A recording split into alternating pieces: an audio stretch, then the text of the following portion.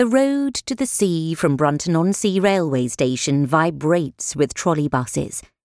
It is dominated by 2 house agents, a wine shop, a horrid little tea room called the Blue Parrot, and the Sussex and Provincial Bank Limited, with its black double door.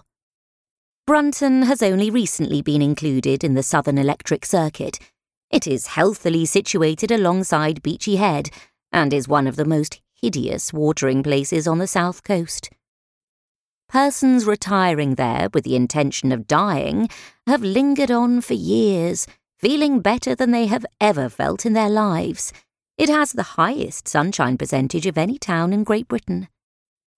Nevertheless, on this morning in February, the English Channel was at its worst.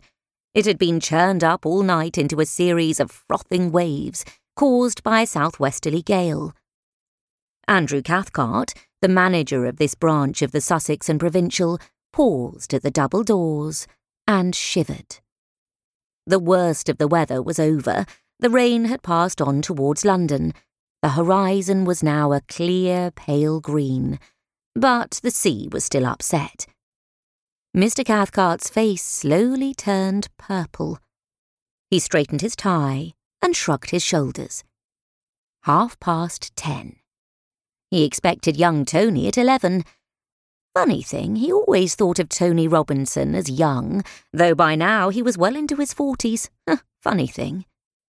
Shaking his head, Mr. Cathcart went into his office. 2. Halfway down Station Road, a foolhardy terrace of villa residences shot off at right angles. It had been an attempt at a refined residential quarter.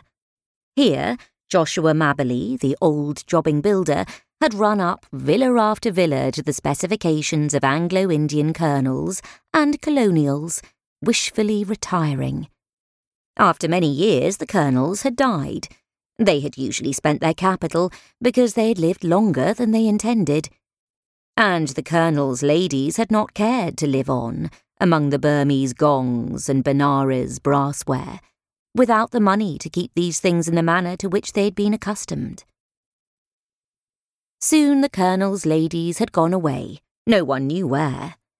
The colonels had died too, and because no one had ever married them, they left no woman to cherish the groups taken at Blaau Wildebeest Fontaine and Wallamaloo and Pretoria, with a white fox terrier in the foreground.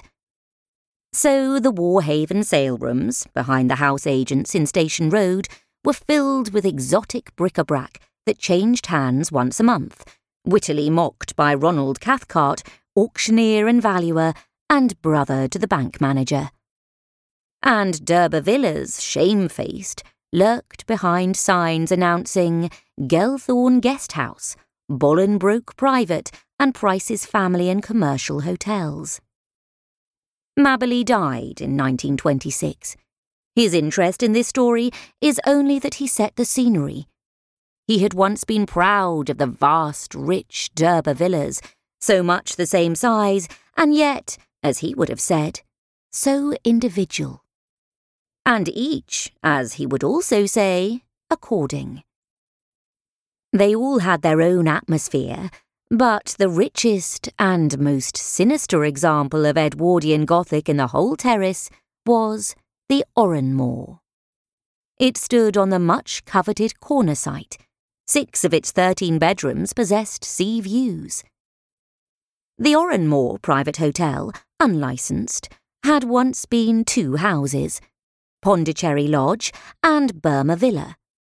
Mabberley had enjoyed himself building these for their original owners, Captain Fortescue Sykes, who had since tried to corner the pepper market, had gone broke and shot himself, and Mr. Dunlop, who was dead.